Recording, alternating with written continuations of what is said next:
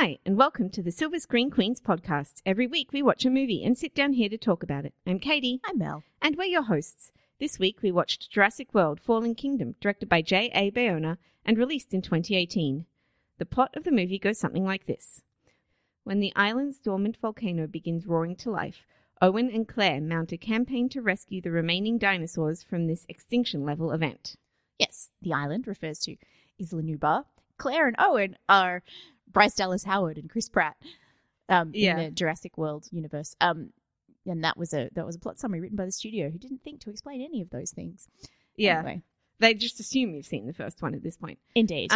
So now we're going to do a little spoiler-free section to let you guys know if you should see the film. Melissa, should they see the film? Actually, yeah. Sure, these are unnecessary sequels to a kind of great movie, but this one is a much better There's a much better movie than Jurassic World from 3 years ago. It's a B movie. I will give it that, but it's a good B movie. And this one, the script wasn't great, but there was some great little set pieces. It didn't feel as mean spirited as the last one. So I guess. I assume people will see it in fairly large numbers if the first one's any indication. But yeah, I guess. Yeah, I enjoyed this, and I didn't enjoy Jurassic World. Yeah. I don't want to spoil too much, but there's basically a big haunted house section that I thought was really fun.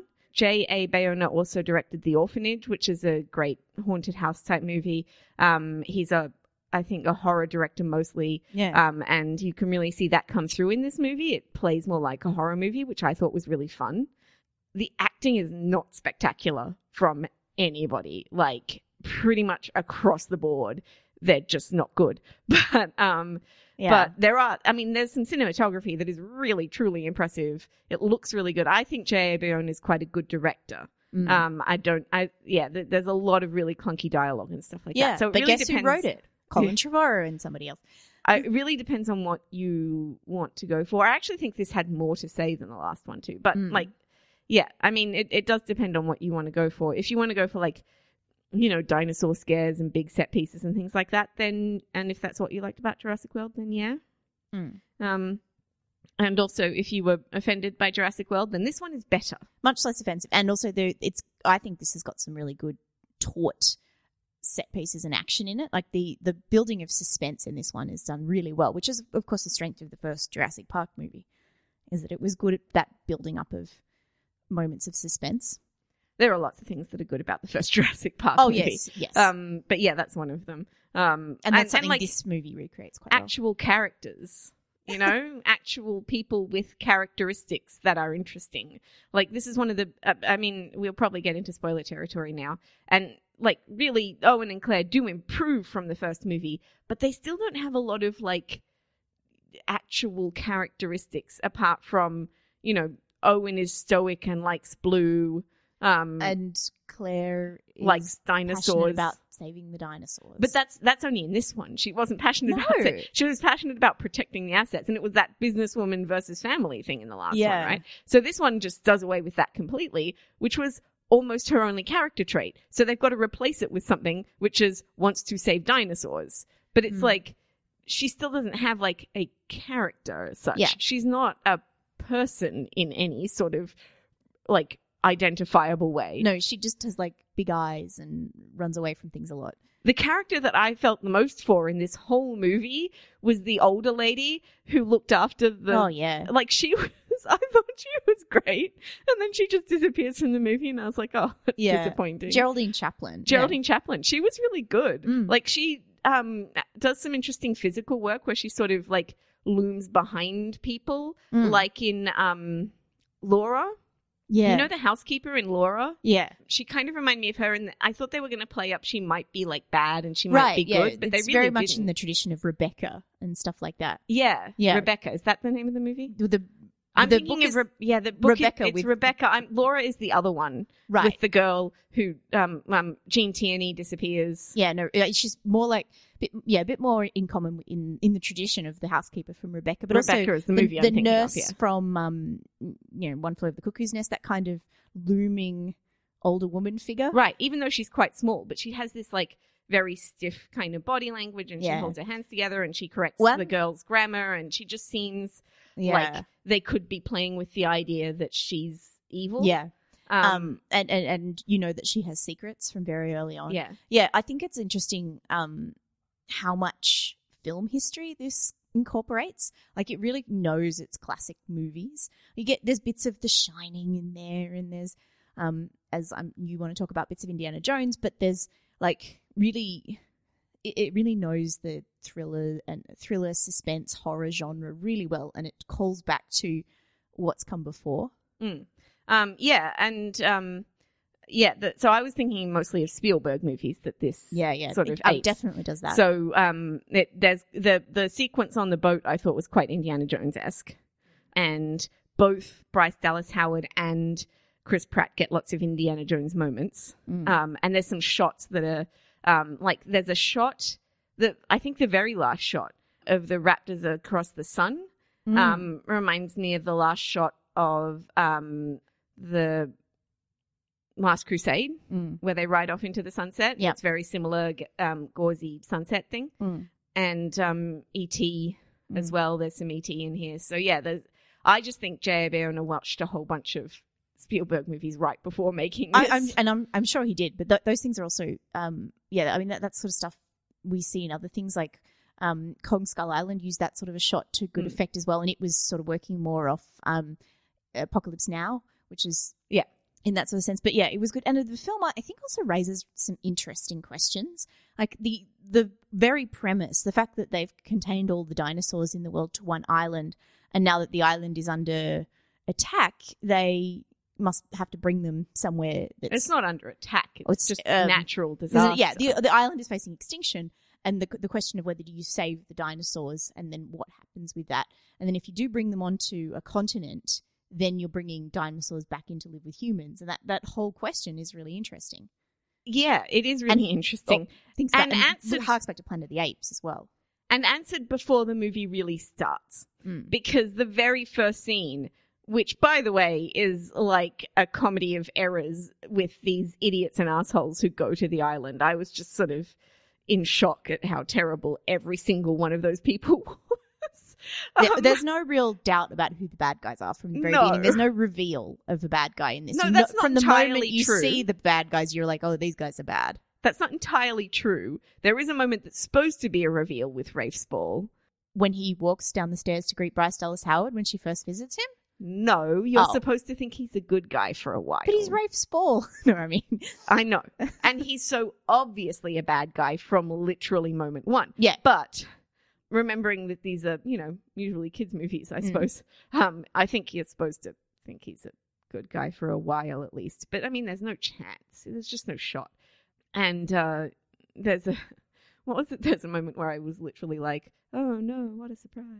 I don't remember. I just sort of like, I was waiting for the other shoe to drop. I was waiting for someone else to be there, like a reveal to happen about the bad guys, and it never happened. Yeah. I was like, which is, what I thought they might do with Geraldine Chaplin or something. Yeah, and that's, I think, why. But then again, I kind of liked that it was much nicer to its leads. Like, the two new kids come in, Justice Smith and Daniela Pineda, and I was like, oh, God, they're not going to survive.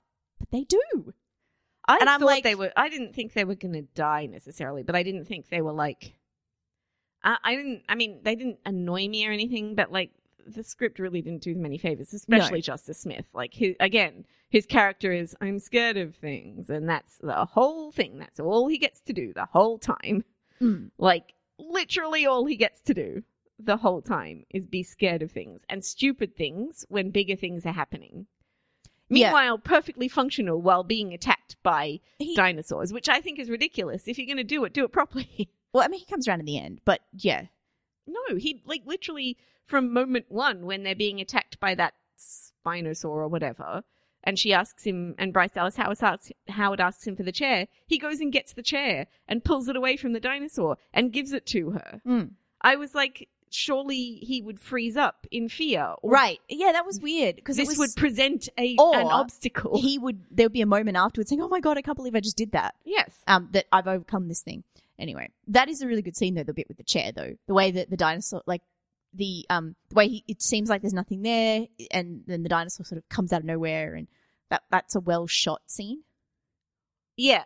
No, I mean, I think the thing is, I think J. Bayona is a really good director, and Colin Trevorrow is not a good writer, and the combination of those two means that all these scenes are written badly, but shot quite well. Yeah, and so things that you think. Like, that sort of thing seems like they're setting up for something good, but then the script is like, and then we have to move to this thing, so we're not going to do anything with that. And so he just kind of does what he can with it. Yeah, and so what he does good stuff with what he can, and he's let down. The writers sort of don't take advantage of situations almost as well as they could. Like, you put a whole bunch of dinosaurs on a boat together, and like the most exciting thing that happens is they've got to break into a T-Rex enclosure and get blood. Like, a whole heap of dinosaurs on a boat, like that's a classic setup for something to go wrong, and it doesn't, and it forms the second act, and they have other things, but it's like they sort of have these some interesting ideas, but they don't really know how to make them good. But because it's in the hands of a good director, it's still quite a lot of fun. Right, and it looks great, and it's like watchable. But some of that dialogue is just painfly clunky. Like, painfully clunky. There's a moment when early on when Nerd Girl Zia is like, she says to Chris Pratt, "Come on, beefcake," and he's just like, "Okay." Yeah, just wanders off after. He doesn't protest. He doesn't say, like, there's no reaction to the fact that she's ordering him around and calling him beefcake. He's like, "Okay, yes, this is what I do." But that was great. That was like the Frances McDormand scene in Three Billboards, where she's like, "Hey, fuck it." He's just like, "Yeah, what?" Yes, but that's funny. But it is also funny. Like, yeah, but I think this isn't unintentionally funny. That's intentionally funny, where there's like a setup and a payoff. This is like, they put that in the script and nobody knew what to do with it. And so they were just like, "This is fine. This is fine." But it's also, that also leads up to one of the great bits of physical comedy when Chris Pratt is tranked and he wakes up and there's lava heading towards him. Again, all the best bits of this movie are directed, not like... but that bit of performance by whether it was Chris Pratt or his stuntman or the CG, like the combination of all three, where certain parts of his body are paralyzed and others can move, is fantastic. That just looked like to me like he'd been doing dance training or something. Yeah, well, that's what it looked like that to me too as well. But it was really, he actually does some really good physical stuff, like just jumping up on things and pulling himself up things and stuff like that. It's a bit like watching Lara Croft, where they're like, "Look how much work I did." Yeah. Look how hard I worked physically. That bit is really great when his like leg goes over the back of his body and drags him up. He's got to like lift his arm. Yeah. Physically with his other arm. It's really, really funny. There's a really weird moment at the end of it because he's really hairy on his arms. And he puts his arm over and I'm like, "Oh, is he a werewolf now?" Which makes no sense. But it just like the reveal and it just looks so much like that. But anyway, he's got really hairy arms. I didn't notice, but okay. I only noticed because like you can see the light behind the hairs on his arms like twice in this movie, which is really strange. But not the point. But it happens twice. I was like, why is it showing us that his arms are this hairy? I don't know. Oh, you know what it did show us? 3 times with really distinct close-ups is that Bryce Dallas Howard went to the island wearing a sensible, sturdy pair of boots. Oh, yes. They wanted us to know. Because she wore those same kind of like beige pumps when she went up to the fancy house to meet Lockwood. But specifically they show 3 separate shots of her boots. Yeah. Because that was such a... they're like, "Look, we did it. We put her in sensible shoes. I mean, we put her in really, really, really tight clothes, but we put her in sensible shoes." Yeah. So then there's like the typical Jurassic Park kid in this as well, who is, to me, much less irritating than the boys in the last one. Yeah, I like this kid. But Maisie. Still, they have this weird thing about kids' ages. Like, okay, so I'm not sure what the timeline is on this. I was thinking about it today. Because I think this girl looked to be about 11 when this movie was made. And she's acting at the beginning of the movie like she's 6 or 7. And the way that she behaves and stuff is like that. As the movie goes on, it matters less. Yeah, and because I don't know what ages kids are. Like, I have no way. I just don't have a point of reference for how old they are. I assume she was about 8.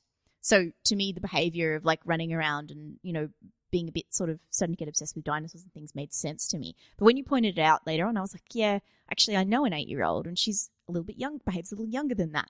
And looks like this girl looks older. Yeah. And so it doesn't her behavior doesn't match up with the age of the actress, and that was a problem that I had in the first one. And then we discovered that there was this autism storyline with the younger brother in that was then cut. So in the movie, his behavior makes no sense. No. It makes no sense. And then the older brother is a pain in the butt who just checks out girls constantly. There's no payoff for their relationship. And there's those moments where I really got irritated with them where, like, Claire saves everybody and then they go, oh, we want to stick with Owen. Yeah. He's a dude. Yeah. And then Judy Greer gives Claire a lecture about how great it is to have kids and that she should do it. And these are her kids. Like, yay, great. I know. And they're awful. Yeah. But this one is different because there's the whole, what's the mystery about her? Who's her mother? She's James Cromwell's mysterious granddaughter with this mysterious old lady, Jolene Chaplin, taking care of her, which is the more interesting part. It is the more but I also figured out that she was a clone, I think. I mean, that was another one where it was like, oh, it's a big reveal. But, like, where was it? They show a photo. They do show, quote-unquote mother. They do show a photo. Yeah, that's right. When she pulls it out, she looks exactly like her. And then later on, they're like, oh, she's a clone. But I think I figured out she was a clone before even the photo came out. Because there's, like, talking about genetic experiments against a shot of her. Yeah, and she's also introduced like a dinosaur. Yeah, she's hiding in the dinosaur museum and running around and all that sort of thing. Like she's because I think there's a point where I was like, oh, is Maisie a dinosaur or a child? Because they did introduce her that way. So yeah.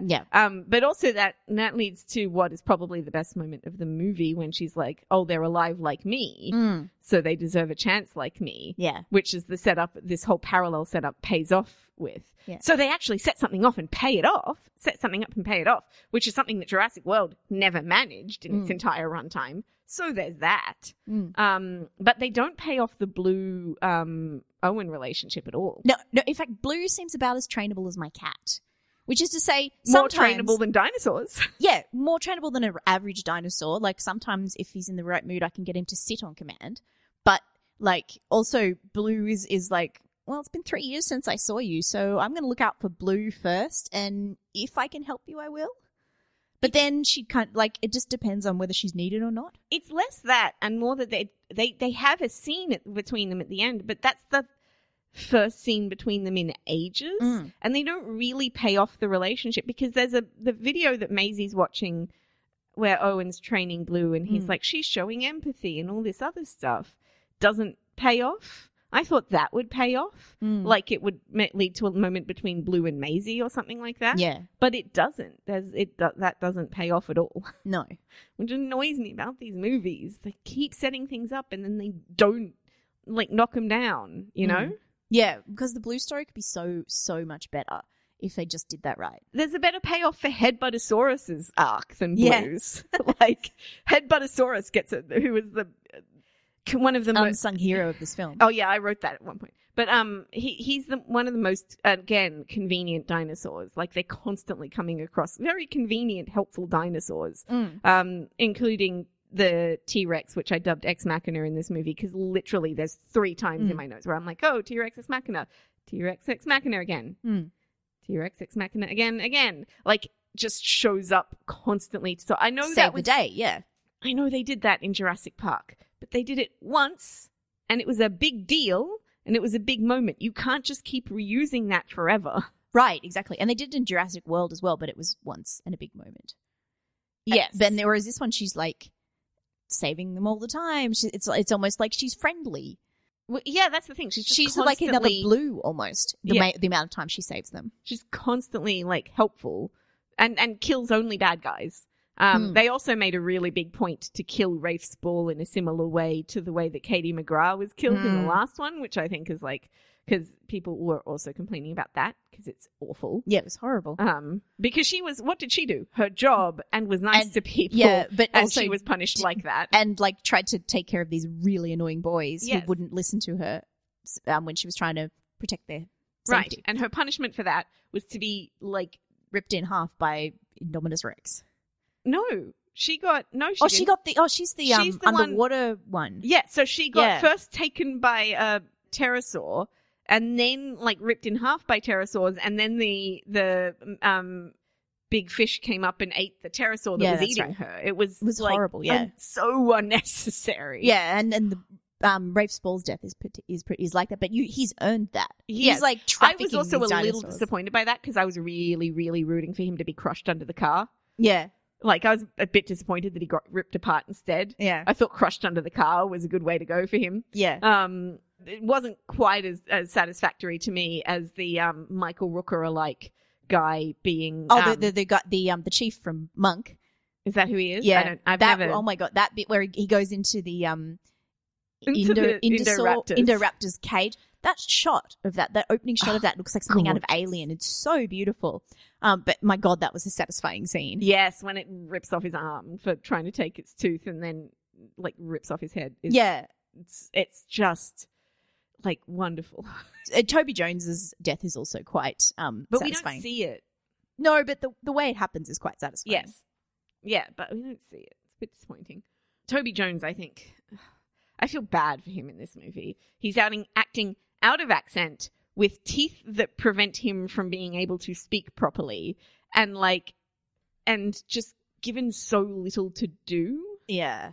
that it's just frustrating. There's so many people who aren't in their own accents in this movie, and they have scenes together, and it's wacky. Yeah. Like Rafe Spall and the little girl and James Cromwell. James Cromwell's British, right? I don't But he seems anyway. No, James Cromwell's American. Ah. Isn't he? I I'm don't sure know. he is because There are points at which he sounds Australian. maybe he's Australian. But Whatever it is, he's not what he was playing in this. No, he is. Sorry, he is American. Oh yeah, I thought he was American. But I think he's lived a lot all over the world, and so his Hmm. accent's really wacky anyway. And he also has one of those old school actor voices Yeah. like Grace Kelly. So it's a bit different, but yeah, they're all out of their accents and trying to do scenes with each other, and it's wacky. The little girl, there's no information that I could find about her. I don't think she's not British, but I don't think she's the British that she would like. It just sounds like a person who might be like Northern or something trying to do the posh accent Yeah. rather than a not.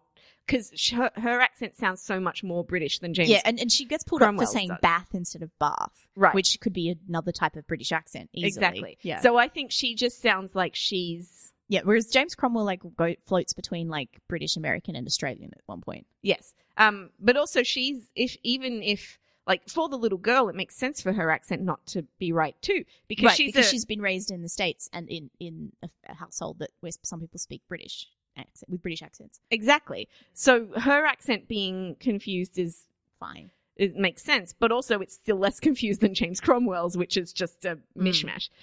So yeah, and then Rafe Spall's playing American, and his accent isn't bad; it's just wrong. Like you can just tell it's not. Yeah, it's just a bit off, which is Right? the same, bit like Toby Jones, except that his teeth make it more obvious. Yeah, Toby Jones just had trouble speaking in this movie, Yeah, like around those teeth. So it just but I mean, also he's kind of used to acting around, wacky costumes and stuff because he plays this role all the time. that's true. He does. I thought it was great when he was running around and the hairpiece was flying all over the place. That was really fun. Yeah. But that's why I liked his death, is because right at the end when the dinosaur roars in his face, his hair goes like Donald Trump. It's Yeah. really funny. It's very There's pointed. also that's pointed. What is it? The Michael Rooker-alike guy. the says nasty woman about Yeah, and you're like, Zia. That Uh-huh. Well, yeah, that's another clunky line. it's so that's supposed to make everybody go and it kind of made everybody Lands, go. "Ugh." it lands like a lead balloon. Whereas roaring at Toby Jones, his toupee goes like Donald Trump's hair. Perfect, right? Because that's a much more subtle moment and also a visual. Just everything in this movie that's good is visual, I think. Yeah, Like, almost everything. almost. I did like when Maisie pushed the button. That was good. Yeah, Um, that was a good scene. And also the invention of the Lockwoods for this movie kind of annoyed me because I was like, what do you mean Hammond and Lockwood? This was Hammond. This was John Hammond. We Right. know this story. And obviously the actor had died, Richard Attenborough, whichever Attenborough it was, and well, David's still David's alive, still isn't he? kicking. Yeah, no, he's still around. and like 92. Mm. There's an Still making stuff. Yeah, no, he and the Queen filmed something recently, and they're the same age. And when two old people who are both like that old and still working get together, they're like so delighted with one another. It's really quite sweet. Richard Attenborough, who'd obviously passed away between the last filming and this. Actually, I think he died around the time the last one came out, or just before. But anyway, like, so make it something about his estate, like make it about the will, or make it about. I mean, I don't dislike the idea that they experimented with human cloning. I think that's interesting and important to kind of the way that the story ends with just people letting dinosaurs run off into the Pacific Northwest, because that's quite a decision to make. Right, and that's why Bryce Dallas Howard, like, she's really torn, and then she doesn't make it, and she has to sit through watching all of these things die. And those scenes are so powerful too, because I mean, we're all rooting for the dinosaurs. Yeah, like when they take off on the boat and the brachiosaur gets engulfed by the lava. So good. Freaking hell, that is so sad. Yeah, it's really good. Yeah, and the reactions are really good. And when the nerd girl sees the brachiosaur for the first time, and she tears up and she gets really emotional, is so good. And they also build that up reasonably well by being like, she's a paleo veterinarian. She's like, yes, that's a thing. And like they actually build, she's never actually seen a dinosaur, but she spent her whole life studying them and working for them and lobbying for them. And then she finally gets one. And she's a pretty good actress. I'm not super familiar with her, but I thought she was really good at, like, definitely had a very expressive face. Well, she gets two things to do. So she gets a little more than Justice Smith. Because he just gets to be scared, whereas she gets to be like, badass, but also caring and sometimes scared. So she gets to do more things with a very limited role than he does. And I believe there was a queer storyline taken out from her character as well, of course. I've heard it was really bad, though. Yeah, which is... Yes, I don't trust Colin Trevorrow to do that well, so I'm kind of like, I know it's bad and it's a really bad trend, but look, at least she doesn't have to mac on Justice Smith like Bryce Dallas Howard has to kiss Chris Pratt out of nowhere with, like, they couldn't have less chemistry. He has more chemistry with dinosaurs than with her. Like, they just could not have less chemistry. It would not be possible to find two actors who fizzle more than these two do. I thought it was just the bad writing in the first one that made it so painful. But no, it is bad writing in this one too, but like it's so painful. When they're working together as friends, no problem. Because the funny thing is, I actually think they have like almost sibling chemistry. Like they look alike a little bit. They do. And they're kind of the same height. Well, no, they're not the same height, but they kind of look... When you see them together, they look like they dress them like they're often in the same color scheme. They're like their skin tones are sort of similar. They're even both quite sort of solid, muscular people. Yeah, right, exactly. Like they could be brother and sister. Yeah. Which is probably why it makes the chemistry fail in that sense. But when they work together as a team, it's great. Like the bit where they go and get the T-Rex blood, which you went to the bathroom for. I needed to pee so badly. And I'd watched the whole destruction of the island, so I was like, that scene where they go and do that is really well done. And again, there is some lines in there, but it's mostly in the direction as to why that works well. I think the scene where the two teams are working at opposite purposes, cross purposes, where one of them's trying to turn the system back on so that they can save the dinosaurs, and the other group's trying to keep the system off so they can hide from a dinosaur. Yeah. Really good. Yeah. Really good. And they work together really well in that, like, without talking to each other, and they just do, like, let's do this and that sort of thing. And what's nice about this movie as well is that in the last one, Bryce Dallas Howard very often was given the short end of the stick in terms of doing stuff. But this one, like, she is much more capable and much more independent. Yes. In her capabilities. Absolutely. Which is nice to see. Although then she gets like a little scratch on her leg and she's like, I can't walk, go save Maisie. And you're like, why? Yeah. Why? It's a cut. Well, You're no, a fine. dinosaur claw goes into her knee. But when you look at it, it's above her knee. Right. And it's a cut. Like, it's about that big. Yeah, but they need to make the bit where she comes in and saves them all at the end bigger. If, like, she had been... There should have been, like, a big slash or something. I think it might have been that her leg was trapped under that log thing. But it was not made... It seemed like she couldn't move because she had a cut in her leg. Right. Right? So, like, if her leg had been trapped and she was like, go save Maisie, makes perfect sense. Also, it makes sense that then she would have figured out a way to get out from under it by herself while he was off saving Maisie, which I think is what happened, but they didn't set it up very well. Or she just didn't go because she had a little cut in her leg, which is silly. Yeah. It's very confusing. Yeah. But that frustrated me. Yeah, so she could Claire Ex Machina it up. Yeah. Right after we have a Blue Ex Machina moment. Yes. After that trailer fodder scene in the kids' bedroom. Like, you know that Maisie is smarter than to hide in her bed. That seemed weird. Like, why wouldn't she go under the bed? At least you got some protection if you're under the bed. Yeah, I think it was purely for the aesthetics and of the horror movie aesthetic. I mean, those like claw hands were so like witches' hands in movies that the Indoraptor and had. they were able to do the cool, all the cool silhouette stuff with the kid, the room and things. So I think that was just. And then because it looked good. Yeah, and then Blue comes in and it's like, oh yeah, here's two dinosaurs having a fight in your bedroom. Right.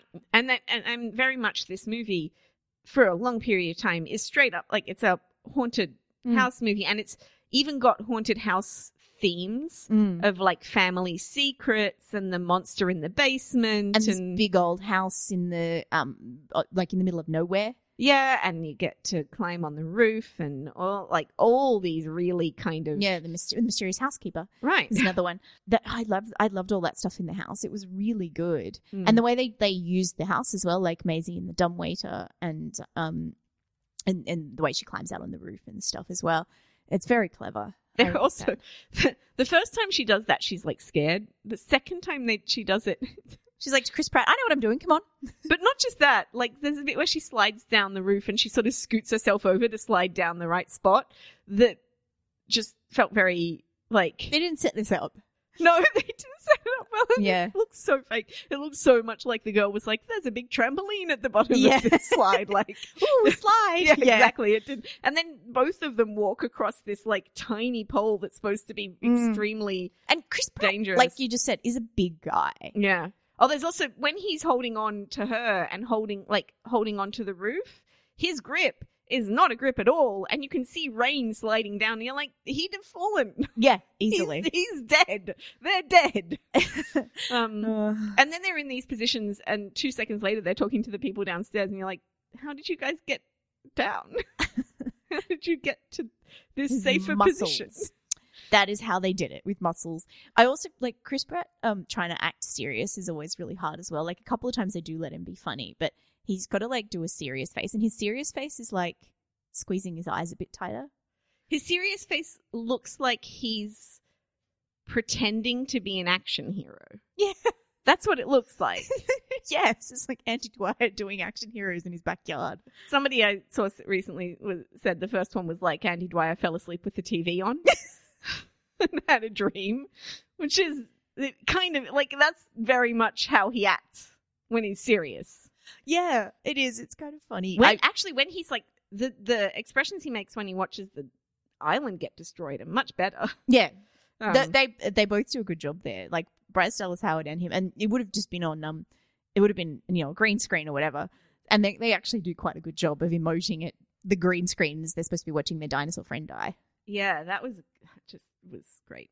The dinosaur stampede was great. Oh my goodness. There's a lot of silliness in that scene again. Right, and especially when they got to escape out of the little pod thing, like they would have all have been dead from drowning. Well, actually that was interesting because at the very beginning of the movie I was like that pod seems like a really scary thing to be underwater in. Yeah. You know, the submarine pod. Oh, the submarine pod at the beginning? Yeah, you said that, but that's the kind of pod that like James Cameron is in the beginning of Titanic. Yes. But the thing is, like... They are terrifying, but people use them. They're real things. I know. But the thing is, I think the way that it's shot makes it seem scarier. Like, he's using those horror movie techniques to build up the fear really quickly. Yeah. And in really clever ways. Underwater is a really good way to do that. Like, we saw the trailer for The Meg before this, which is a fantastic-looking B-grade horror that's coming out later, or B-grade monster movie coming out later in the year, featuring Jason Statham, I think. And... underwater, where the sense of being trapped with these creatures is such a good way to build suspense in a horror movie. It is, but also it's such a little thing too. Those pods, and they're all glass, and you can just see everything around. Yeah, and we know from the last movie that there is at least one big water dinosaur. Yeah, when they pan out and the thing going up, and the guy's like, anything in here would be dead already, and you're like, Oh my god. What's What's the tagline of this movie, guys? What is it? and then the guy on land, who the people in the helicopter are like, come back, really clearly gesturing and everything, and he's like, I can't hear you, and you're like, you are a moron who deserves to die immediately. I thought he was saying I've got to wait for them, the people underwater. He did, but he also went, I can't hear you, and he's like, I can't get a signal and stuff, and they're very clearly Get in the helicopter because there's a move. T-Rex behind you. Yeah, like, you would at least go there yeah, and say to them, figure it out. like, I figure know. it out. You wouldn't just stand there yelling back when they can't hear you and you can't hear them. But you do get a great Jurassic Park moment there because he gets on the ladder to the helicopter, he makes this massive effort, and then he gets eaten off the ladder. And they were about to cut the thing, and then the oh man, ladder snaps. I mean, it's all, again, that's all really well shot. Yeah, The dialogue that happens before it is so stupid. Yeah. Like, it's just painfully stupid. And then you immediately notice that they leave the gates open. So Yeah. the question of whether or not they should allow dinosaurs out into the world they're already in is the sea. already answered for them. Yeah, because they're already in the sea. And I mean, I actually thought it was interesting at the end. Guillermo del Toro gets a thank you credit. Mm. I believe he's a mentor of AJ, J.A. Bayona. J.A. Juan Antonio Bayona. And that's a very that sort of the view of the world about the feeling for the creatures and feeling sorry for dinosaurs. That's so del Toro-esque. It is, but we've always rooted for the dinosaurs We all- oh, in yeah, Jurassic Park, definitely. you know. I know. It's a bit like rooting for the apes in Planet of the Apes. It's kind of like, this had a very similar ending too. yeah, that's right. But yeah, it's a really interesting kind of ending to see, you know, how we brought around our own destruction and stuff. But like, I don't know, that the ludicrously evil bad people in this movie frustrated me a little bit. Yeah, I know. Like illegal dinosaur trade, they're just cartoon villains. Yeah, you can at least see where in previous movies some of the people were coming from. Right, and you can Whereas see this is just yeah. like, we're evil, we like being evil, money is great. Yeah, I'm and- just going to kill James Cromwell with a pillow. Right, and James Cromwell's retcon character and Richard Attenborough's character have always been a bit morally ambiguous, and that was made them interesting. Yeah. No, have always been as if he was, but he's morally ambiguous, and that's what makes him good and like an antagonist. Right. The antagonist in Jurassic Park is the hubris of man. Mm. You know. Also, I was thinking about the Ellie Sattler line through this, where she's the dinosaurs eat man, woman inherits the earth. Yeah, that thing. Which, with the setup with Maisie, definitely seems like that might be the thing. Yeah. Plus, all of the dinosaurs girls. Yeah, yes, they are. But maybe the Maisie the clone, who's also a girl, is the only one who's strong enough to survive in a world of dinosaurs. Yeah. A couple of other bits and pieces. When the Spinosaur or whatever decides to attack other dinosaurs instead of escaping from the lava, I was like, surely even carnivores are more concerned with escaping certain death than eating right now. Like, it was an unnecessary extra threat so that Chris Pratt didn't get in the ball. Which was just frustrating. Can't fire a gun underwater. Right. Can't you? No. Unless there's certain rules it has to follow in order to fire a gun underwater. I saw the, Mythbusters about it. Right. Yeah, no, I know it's, not normal. I just didn't. Yeah. Also, if you fire a gun into the water, you tend to miss the thing that you're aiming for. Yeah, because water distorts your vision. But it's possible to fire it into the water and hit things. Yeah. But you can't fire a gun underwater. When they had that big truck thing, like, jumped onto the boat, and then Bryce Dallas Howard, who in this movie is in like these, I mean, she looks practical and everything, but her clothes are really tight and she's so hourglass. And then she puts a cap on and she's like, we'll just sneak around this all male boat. And I'm like, in that really tight V-neck t-shirt that's basically see-through every time you start sweating. And she's got like cargo pants on, but they're the tightest cargo pants I've ever seen. Like, you wouldn't be able to fit anything in the pockets because they're sprayed onto her legs. Yeah. Like, and she's not that she's pretty good looking, but she doesn't look like Ellie Sattler. Put it that way. Exactly. Like, with her sort of sensible khaki shorts. In fact, they dress little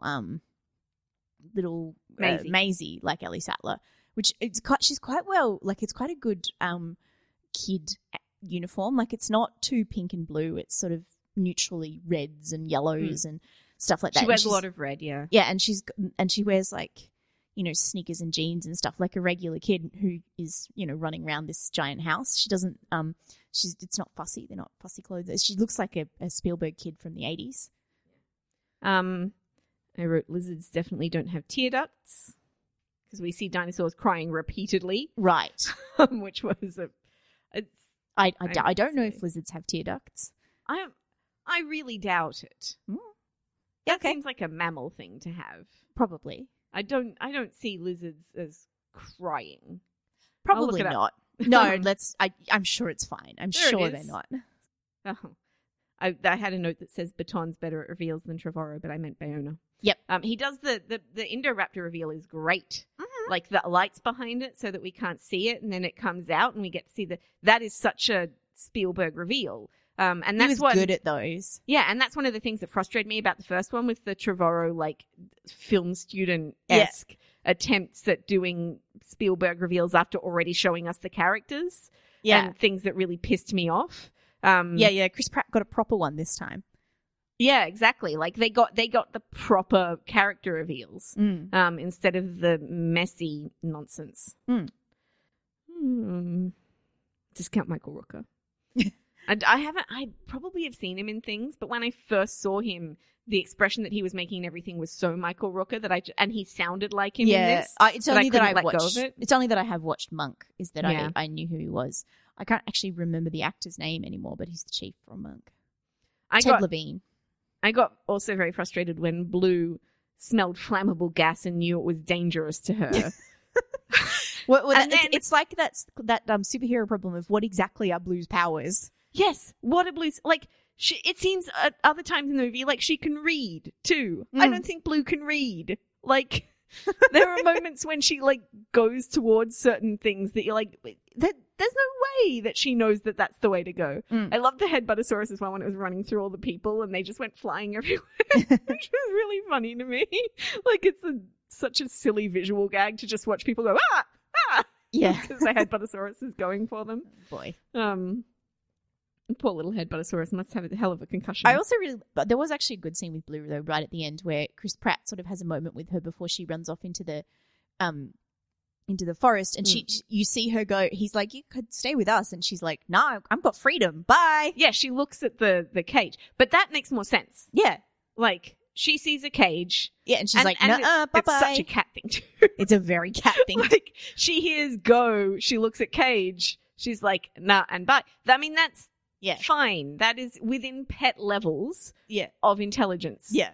Smelling flammable gas, and then, like, she looks at I swear she looks at the container thing. And he's like, oop, that's a bad one. Yeah, and runs away. And you're like, you don't know that's dangerous to you. There's no way you know that's dangerous to you.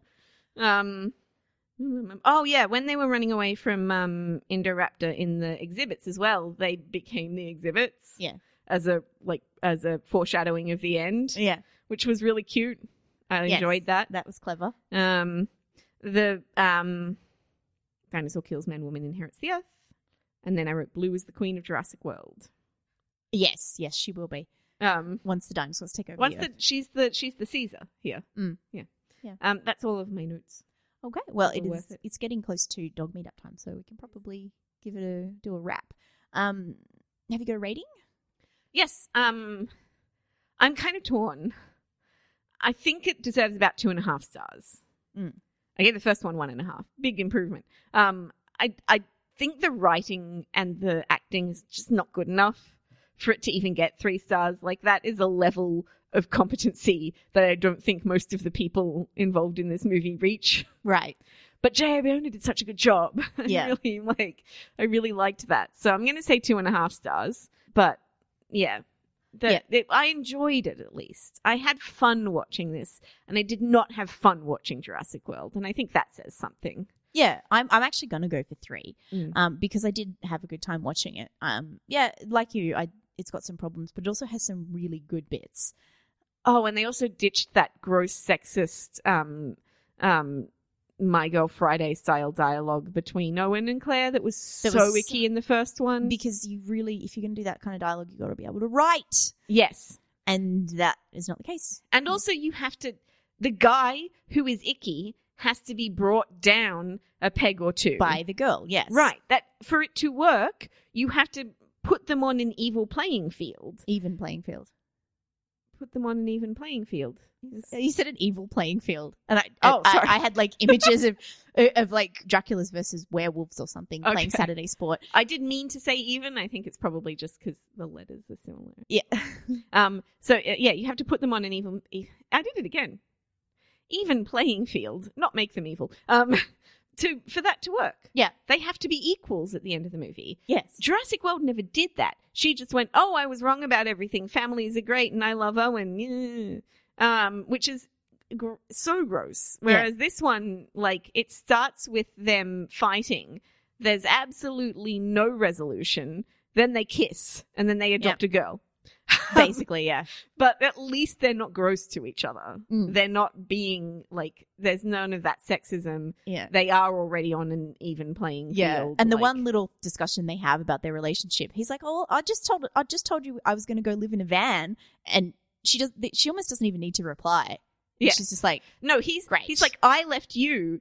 And she was like, I told you to because I didn't want to come with you. Because you were, and you were like, why didn't you want to live in a van and sleep on the side of the road? And we're like, yep, that explains it. Yes, exactly. Like, and that brings him down a bit. Like it's not like making him, it's not. But it's also not. It's also not gross and sexist little lady you don't know. Yeah, kind of thing. It's like they were in a relationship. He thinks that he broke it off, and she thinks that she broke it off, and it's just a exchange about that. Yeah. It's no kind of, I'm so smart because I know dinosaurs and you're a moron. Yeah, so. Exactly. All right. Thank you very much for listening to the Silver Screen Queens podcast. If you would like to find show notes or old episodes, they're on our website, silverscreenqueens.com. If you want to find us on social media, we're at screen_queens on Twitter, facebook.com/silverscreenqueens, and tumblr.silverscreenqueens.com on Tumblr. Thank you for listening. Bye. Bye.